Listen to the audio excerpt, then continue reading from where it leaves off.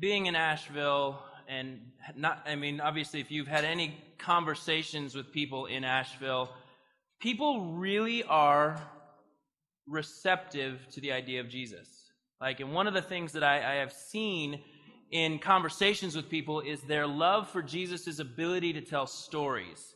They love that. They may not agree or think that he died on a cross or that he rose from the dead, but they like the idea that Jesus uses stories to communicate. If you were to talk about the Good Samaritan, that story has been broken down by people who are non-religious, irreligious, rebellious, don't like anything to do with church or Jesus.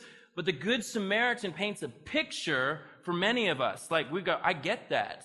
The prodigal son story, the lost sheep story. These are images that are burned into our brains. And for many people who are not religious, they go, man, those are great stories. They create a great visual. They create this idea that I really like to break down and discuss every little detail about. Jesus was an excellent communicator. Jesus, in this style of communication, he was actually fulfilling prophecy. Prophecy being something that was foretold, we see him fulfilling in his ability to communicate in this way. Now, at this point in the Gospel of Mark, this isn't the first time Jesus is going to tell a story or use an illustration, but it is the first time we get a more in-depth look at a parable. Jesus has already talked about the example of the wine and the new wine and the old wineskin, and he's given that illustration. He's given the old fabric, the new cloth illustration. He's actually, several weeks ago, we talked about the stronger man who breaks into the strong man's house, ties him up, and takes all of his things. Jesus is giving these illustrations that are burned into our head and our heart, but it's not the first time God has communicated in this way. In Mark chapter 4, starting in verse 2, Mark pays attention to something specifically about Jesus. He taught them by telling many stories in the form of parables, such as this one. Mark wasn't saying this because this was some new idea. Telling people stories. Jesus is teaching everybody how to give the perfect TED Talk. He's giving all these ideas of how to tell perfect stories. This is incredible. No, this isn't new. In the Jewish culture, parables were a part of life. They were communicating truth through stories in this way. One of my favorite Old Testament illustrations of story being used is actually with David and Uriah. If you remember, David should have been at battle. He was not at battle, sitting on a rooftop looking at this lady sitting out, bathing. He takes her for himself, and he actually plots and schemes and has her husband murdered. Thinks he's gotten away with this, and God's like, Nathan, I want you to go tell David a story. Now, see if you can figure out who the characters are in this story. 2 Samuel chapter 12. There were two men in a certain town.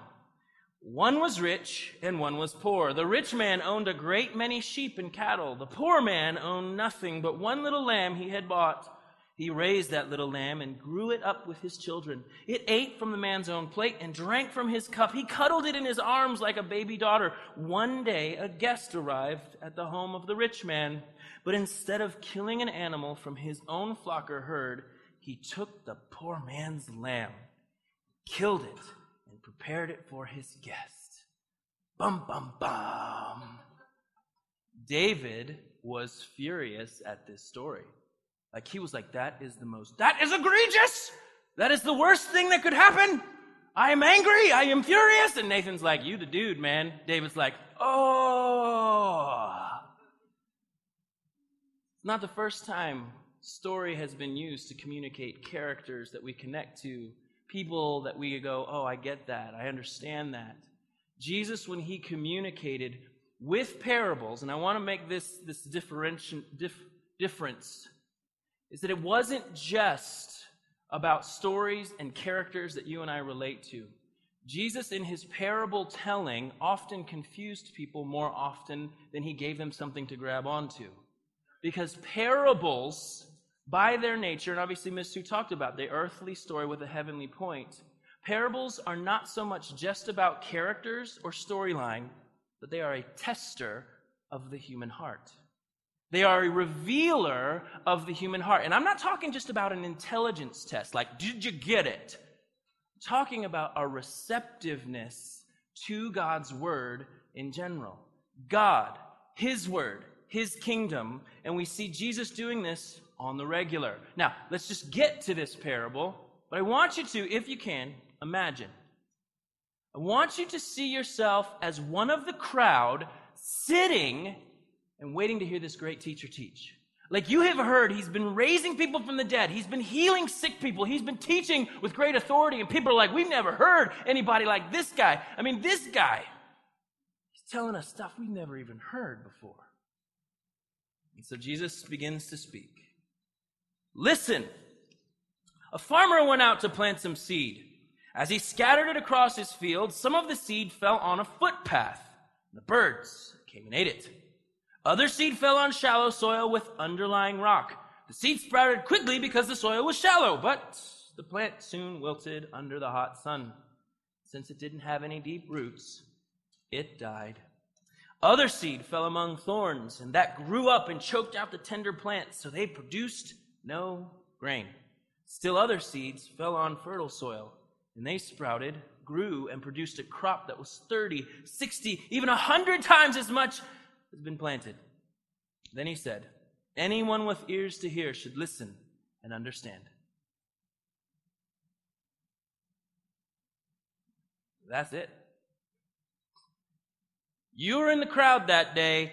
That's all you got.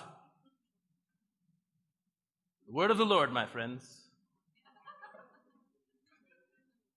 Like, that's exactly what happened. And this is where my brain starts to go, what was it like in the crowd? Like, what were the people thinking? I mean, I can just see the guy just sitting out there going, hold on just a minute. Seeds? A farmer? What? This guy? What's he talking about? You get what he's saying? Do you get what he's saying? Do you know? Wait a minute. He's giving us investment advice. Like, now I know where I should put this money. No? Okay. But then I can see him looking over and seeing somebody in the crowd like gripping their heart, looking at the Lord and just grinning and smiling. And I can see him going, what are you grinning like an idiot for? What are you smart? What do you know? What is he? He's telling us how to farm. Was he a farmer? Is Jesus a farmer? He's talking to us about farming. He's not even a farmer. Oh, parables are hard. Like, I can totally see the crowd just disagreeing and arguing and fighting. And wait, how many soils did he mention? Did anybody write this down? I mean, what are we supposed to do with this? And then somebody in the back going, well, he did say listen twice. He said listen. He emphasized that at the beginning of his story and at the end of his story. He said hear. What are we supposed to hear? This would have been probably what you would have been sitting in. Probably would have been sitting among people going, I get it totally. But inside they're like, I have no clue what he was talking about. But you want to appear that you do. Now, as much as I'd like to stop here and just walk off, we have the rest of the text. It's beautiful that we have the rest of this one. I believe is not a coincidence, but I believe it was designed for us to have. God wastes no words. We have the rest of the story with us. Verse 10, later, when Jesus was alone with the 12 disciples and with the others who were gathered around, they asked him what the parables meant. He replied, you are permitted to understand the secret of the kingdom of God, but I use parables for everything I say to outsiders, so that the scriptures might be fulfilled. When they see what I do, they will learn nothing. When they hear what I say, they will not understand. Otherwise, they will turn to me and be forgiven. Sounds crazy, but let's break it down. Like, I can just imagine the disciples sitting there with their moleskin journals and their Pilot pens, just, right, oh my God, I don't know what he's talking about. I'm just going to keep nodding and writing because I have no clue what he's talking about. And then you got James over there typing on his iPad, clicking away with his black rim glasses. Jesus, this is so good. I have no idea what he's talking about, but this is so good. And then when they were all together, I do wonder if Andrew was like, Bartholomew, he doesn't understand what you're talking about. So could you explain it to him? Like, could you let him in on what you were talking about? Because that's what we do. We just nod like we understand everything, right? But they had access to Jesus. And so they asked, and Jesus answered. And as Jesus was explaining this parable, he quotes from Isaiah chapter 6. And if you've been familiar with church life at all, Isaiah chapter 6 is that moment when this prophet has this encounter with God, and he's like, I have seen the Lord and I am filthy, but the Lord goes, you know what? I'm going to touch you right on your lips. I'm going to cleanse you myself. It's a picture of the gospel in a very powerful Old Testament image. And then you have this Isaiah who's been cleaned by the Lord himself, and he's going, I want to do something. God, send me. And it's this beautiful picture. But if you keep reading, you hear what the Lord tells Isaiah is going to happen. He says, Isaiah, you can go for me, but here's what's going to happen. They're going to hear you and not get a thing you say. They're going to see you do stuff, and they're not going to care. This is a result of how often they have hardened their hearts to my word. They are not going to see or understand, and things will remain hidden from them because of how hard their hearts have been towards me. That's tough. That's difficult. And so when we see Jesus stepping into this parable speaking, teaching style, we see people going, I don't get it. And it's a fulfillment of prophecies that were spoken hundreds of years before Jesus even walked on the scene. At the end of Isaiah 6, it does promise that a remnant, a remaining group of people will begin to get it. They will be welcomed in, they will be invited in, and they will be his. In Paul's letter to the Colossian church, we get a little glimpse as to why this. Because God is really about his revealed plan in his revealed time. And Jesus is that clock. We watch him and we see God's mysteries unfolded. In Colossians chapter 1, Paul says it this way to the Colossian church. He says, God has given me the responsibility of serving his church by proclaiming his entire message to you. This message was kept secret for centuries and generations past, but now it has been revealed to God's people. For God wanted them to know that the riches and glory of Christ are for you Gentiles too. If you're not Jewish, you are a Gentile, outsider. We are outsiders. And this is the secret. Christ lives in you. This gives you assurance of sharing his glory. Paul also used the phrase in the book of Romans, at just the right time, Christ came and died for us while we were still sinners. Like, why did God take thousands of years to reveal this? I don't know. We don't know. And any of us who say, we do know, we don't. But we know at just the right time, God chose to reveal Christ as enough. Jesus is that picture of rescuing and opening a door for Gentiles, for outsiders to become insiders. But it was about his revealed time, not what everyone wanted Jesus to do right then and there. So when you read that phrase, otherwise people will turn and be saved. Like, yeah, that's the point, right? Not until it's fulfilled time. Jesus, life, death, resurrection, the mystery has been announced to you and I. We live in a time of mercy. The door has been made open through Christ. Hallelujah, right? I mean, those are those good moments, right? Those are like, yes! Like he's done it. The mystery revealed. No more guesswork. Invited home through what Christ has done. Parables have this strangely unique way of showing us our ability to believe what's being spoken, but also pointing to God being the one who enables that belief. Like, it's very strange, and I don't know how to necessarily have that complete and total conversation, but we see Jesus saying, listen up. Those of you who have ears, pay attention, listen. But we also see the desperate spot we're in for God to have to be the one to open our ears. And the parable is just this unique way of the Lord doing that. And I don't get how it works. And, I'm not super confident in any of those elements where I'm sitting there, I do believe that the Lord opens the door. But I also see Jesus saying, be careful how you listen. Be careful how you hear. Then Jesus takes this pay attention to another level in verse 13. Then Jesus said to them, if you can't understand the meaning of this parable, how will you understand all the other parables? This is a gateway parable, y'all. I'm serious. Jesus is saying, if we don't get this, we won't understand any other teaching that he gives to us from the Lord.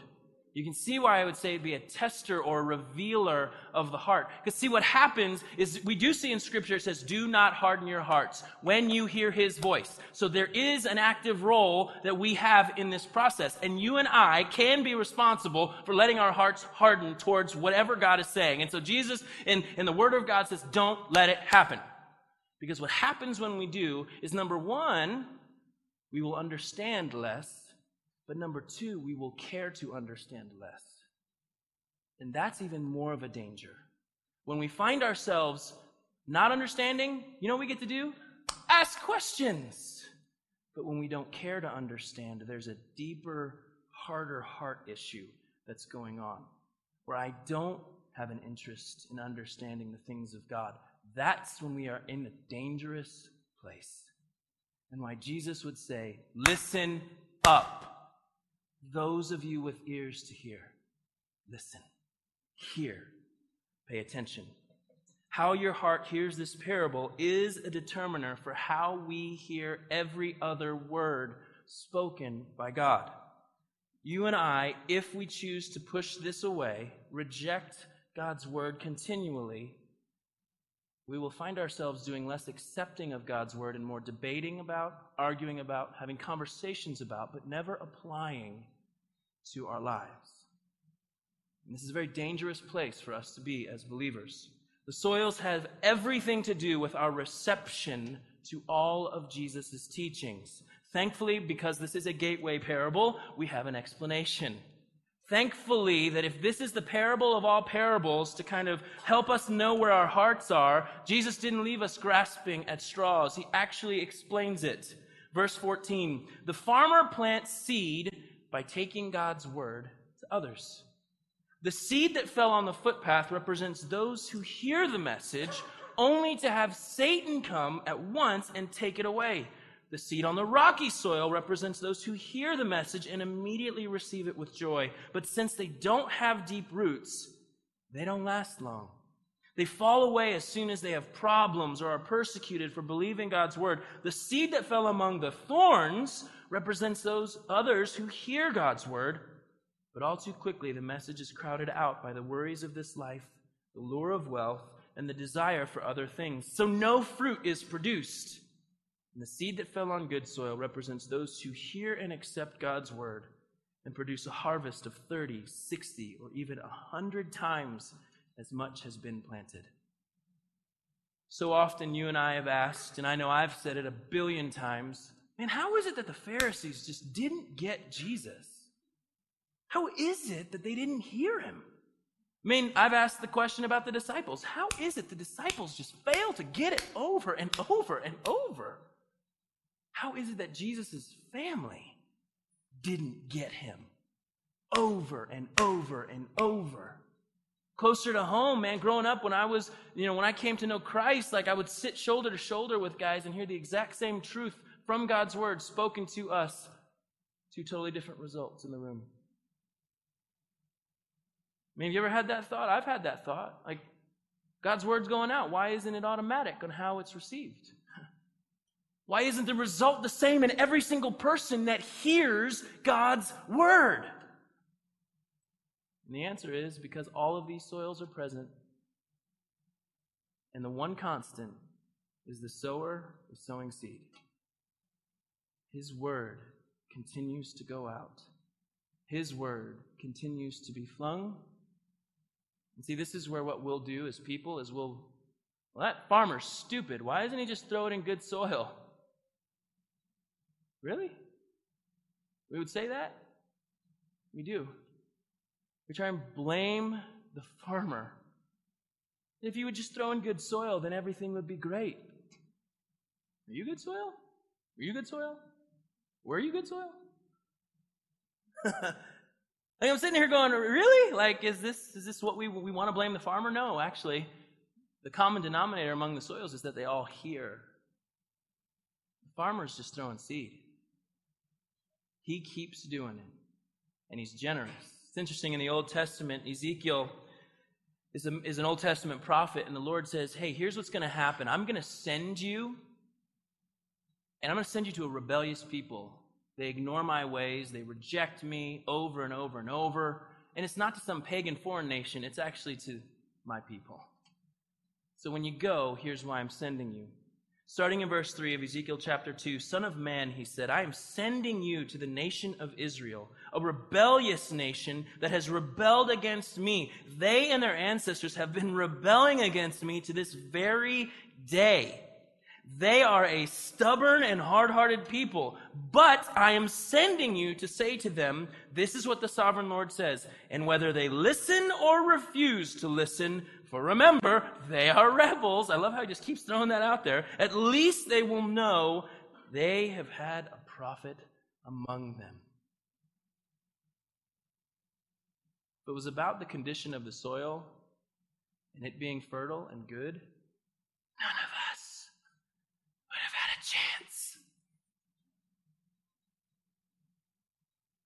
Can't blame the farmer. The farmer is constant. His word is going out. In the New Testament, Jesus said that God lets the sun rise on the good and the bad, and he sends the rain to the just and the unjust. What we know about the farmer is that he simply throws seed. What we also know when God's word goes out is that there are 4 types of soils all around. You have the footpath, the rockies, the thorns, and the fertile spots. Now, God's word is constant, but the operation on our hearts from his word is not automatic. But he stays constant, and he continues to put his word out. Now, the footpath, I would say, is more of the meh. It's the heart that goes, you know what, I don't really care about anything that you're talking about. I got my own things, my own stuff, my own wants. It's not really that important to me. I got video games. I got stuff that I can do. Takes its place. I'm just clocking in, clocking out. Got my church time in. I'm done. It's the meh. Then you have the shallow, rocky soil. And if you've ever been in student ministry for any part of the world, you have what's called the summer camp experience. And it's when every kid goes, I cried that night, and that was the night I remember the Lord coming and invading my life. And then a week and a half later, they're like, what did we do last week and a half ago? What did we do? I cried, though. I was real emotional, so therefore I had to have an experience. It's just the emotional high. You know what? Jesus, I haven't tried you yet. Fix it. It's this idea, and that's why I think I get more angry at the bumper sticker that says, try Jesus, than any other Christian bumper sticker out there. And there are a lot of terrible ones out there. Like, it really makes me just want to floor it right into the back of their car. And then be like, but you're saved, and Jesus paid it all, now forgive me for ramming you. Like, the try Jesus mentality bothers me so much because I see people going, you know what, if he fixes it, he fixes it. If he doesn't, he doesn't. I'll try something else. We never see that invitation in Scripture. We see, come, die daily, take up your cross, follow me. Then we look at the thorns. And honestly, this is the one where I would say, I feel like I've wrestled here. I've been able to identify it quicker in my life. It's more of the interested in the gospel, but things are crowded in here, man. Like, I heard that Jesus loves me on Sunday, but man, I know what I want to do with my education. I want to know the person I want to date. I know the perfect this. I've got all these plans lined up, and I really, really, really, really love my plans. But oh yeah, I heard that somebody loved me. Wait a minute. No, maybe he doesn't love me. I can't remember what it was, but I love my plans, and I've got all this stuff, and all of these things are going on, so no fruit is produced. You see why? Several years ago, and I'm going to show you this video we made, sitting across the table from people on a regular basis asking you to help them journey through the voices that they're struggling with. We just decided to make a video that really points out why the danger of the thorny ground is so close to home.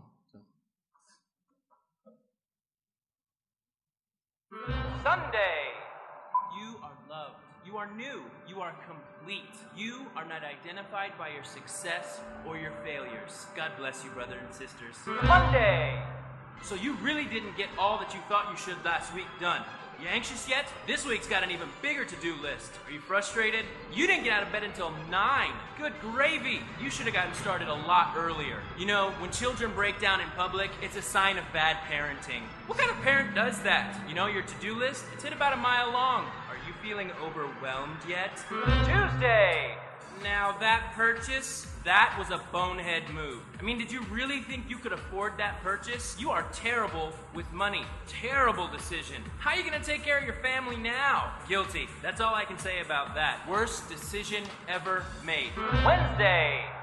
Performance reviews are in. Not looking good, if I must say so myself. You know, the new guy down the hall doing twice as much work as you in the same amount of time. I asked you to do the job, and you did it subpar. Here's the par bar. Here's where you did it. Par bar, your performance. Par bar, your performance. You are replaceable. You ever thought about that? I'm gonna need you to put some more time in this week. Say goodbye to the family for a little bit. You know, your job. It's the most important thing.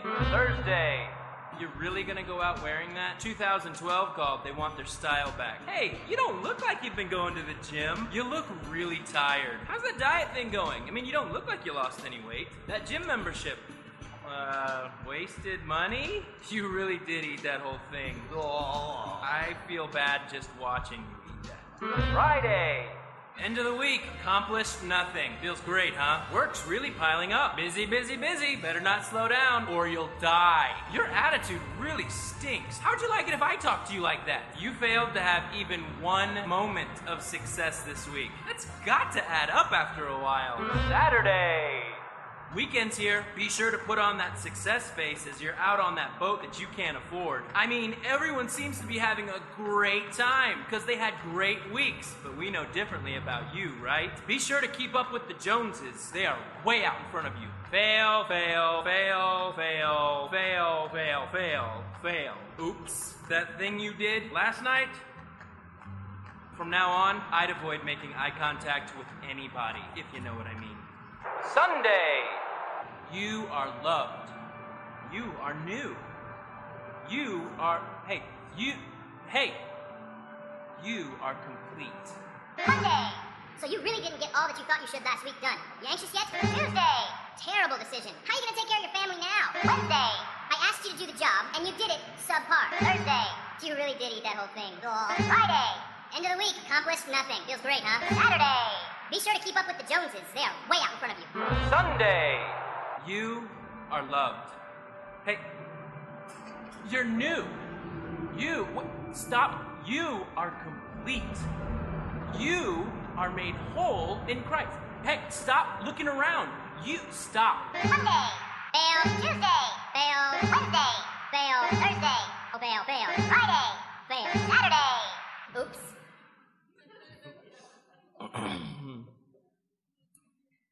We titled that one 10,080 Minutes because there's 10,080 minutes in a week, and the average person spends 20 of it hearing that they're loved by God. You tell me what's going to start taking over, what's going to start moving, what's going to start being what's in control and dictating how you make decisions and why you do what you do. The thorns are real, and the Bible says that they choke out any fruit that could be produced. But then Jesus goes on to describe the fertile soil And it's those who hear and accept, hear and receive what God has said. That means that other things get set down. When somebody asks me, what does it mean to receive Christ? It means we put down all the things that we hold to as most important, and we say, okay, God, you're giving me yourself, but I have to put these things down. Your teaching becomes more important than my teaching. Your ways become more important than my ways. Your thoughts become more important than my thoughts. Truly, the beauty of this producing a harvest is not based on a secret 20-step program. It's not based on Cliff Notes. It's not based on reading the right book. It's based on hearing and receiving. You know what that means? Children can hear and receive what the Lord says. Teenagers can hear. And yes, they can hear. I know they can. I've seen it. I've watched it. They can hear and receive God's words. Grown adults who are stubborn and set in their ways can hear and receive and produce a harvest.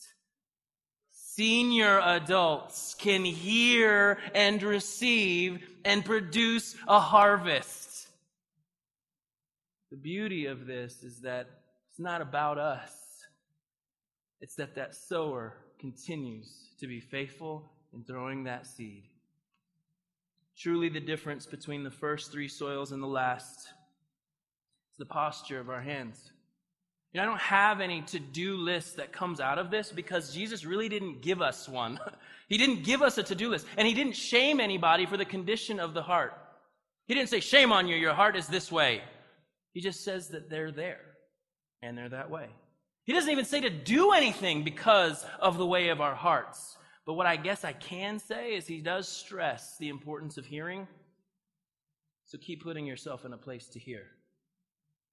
Because when you least expect it, he may change the condition of the soil. And you may grab onto something and hold it dearly for the rest of your life. This is why we gather on Sunday mornings. It's why we gather throughout the week in small groups. It's why we encourage people to read God's word, because who knows when the changer of the soil will shift your soil. Who knows when he will move and cause something in you to begin to just sprout up, and you're like, this is amazing. This is the greatest news in the world. This is the most fantastic thing I've ever heard. But you've been sitting around it for 20 years. I know, and it's like it's new right now. Keep putting yourself in a place to hear. What we do with what we hear matters in the mind of Jesus, in the heart of Jesus. Because what we do with what we hear will send us on a trajectory of either dependency on him or dependency on ourselves. And we were made to live life with him. Now, as the band comes and closes, I want to encourage you with this. And I know you may be like, how's that encouraging? But if you're in the room and you're saying, I think I'm that rocky soil. And I think I'm that rocky soil. Don't count yourself out. Because the fact that you can even diagnose your heart is sign of him at work. Jesus goes to the places that we cannot. And to say the words, I am footpath heart, is evidence that he is pursuing you, revealing things that the world would try to keep covered. So please don't count yourself out if you're like, I'm not that fertile soil. The fact that you can even say that is him at work. At the end of the day, being in Asheville, and I've really wrestled with this because it seems like such a place that's so difficult. It makes me go, Jesus, you need to add a new category to where seed is thrown, and that is on concrete. But the thing that always encourages my heart, and this is a weird little tidbit into my life, it's when you walk down the sidewalks in Asheville and you see the crack, and you see plants growing where they're not supposed to be. It's one of my favorite things. One of the most encouraging things to me is to know that that's how the Lord works, because he keeps on sowing. Keeps on throwing the seed, and it lands where it's not supposed to and produces a harvest in places you would not think possible. We live in a city that proudly declares we are the cesspool of sin. And whether it's joking or owning it, that's half the battle. You know that, right? You know how hard it is to convince someone that they are in sin? We live in a city that's just declaring it. I am a cesspool of sin. The other side of that is seeing their great need for a Savior.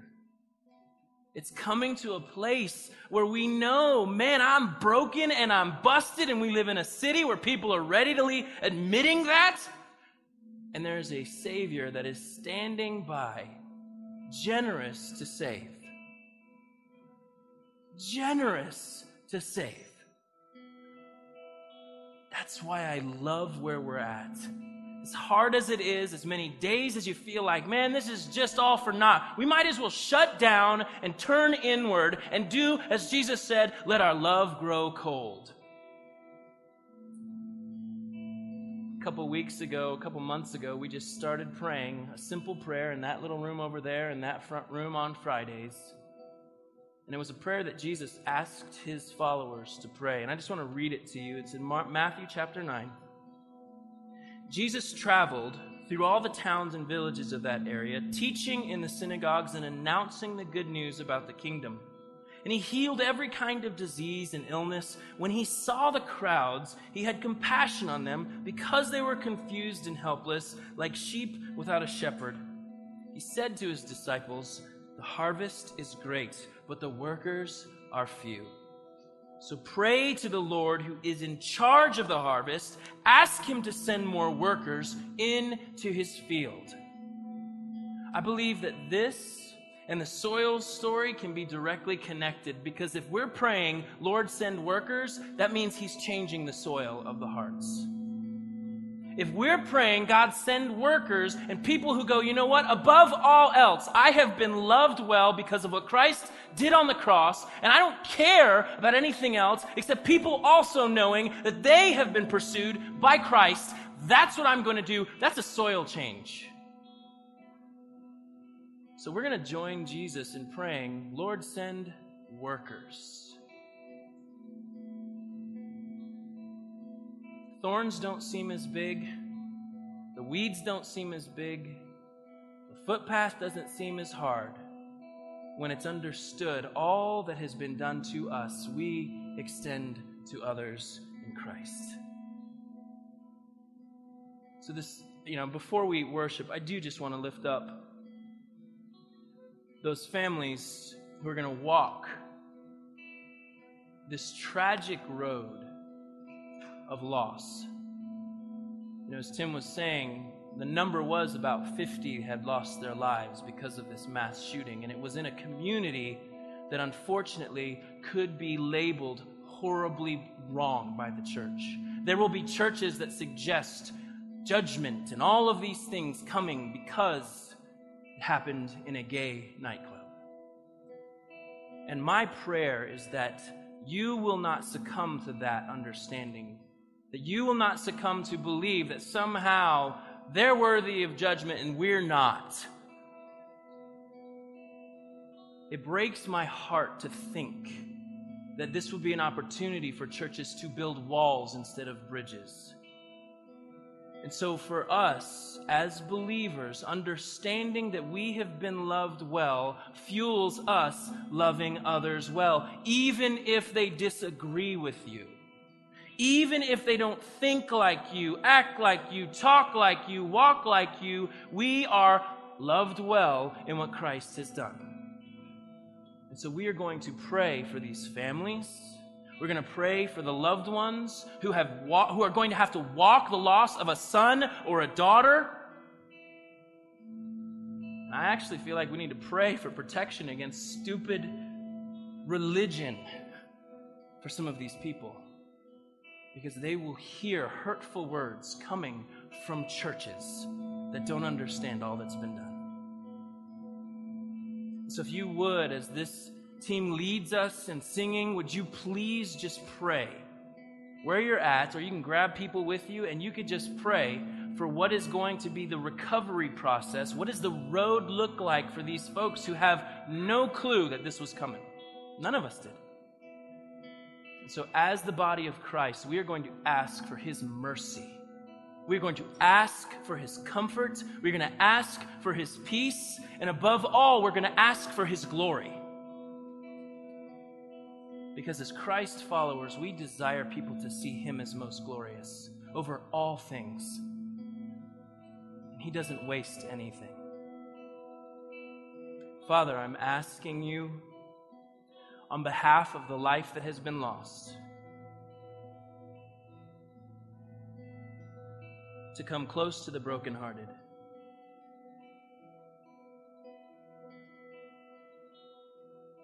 I ask that your people will be active in building bridges simply because you have built a bridge.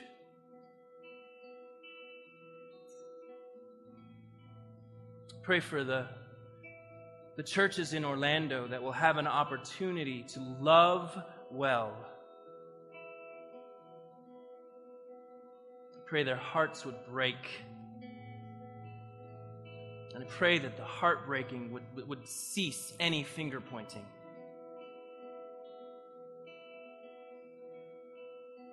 You are a God who pursues people who don't know that they're even being pursued. And the constant is your word is going out. Lord, we're asking for you to send workers, change the soil. May it produce a harvest. It's in your name we pray.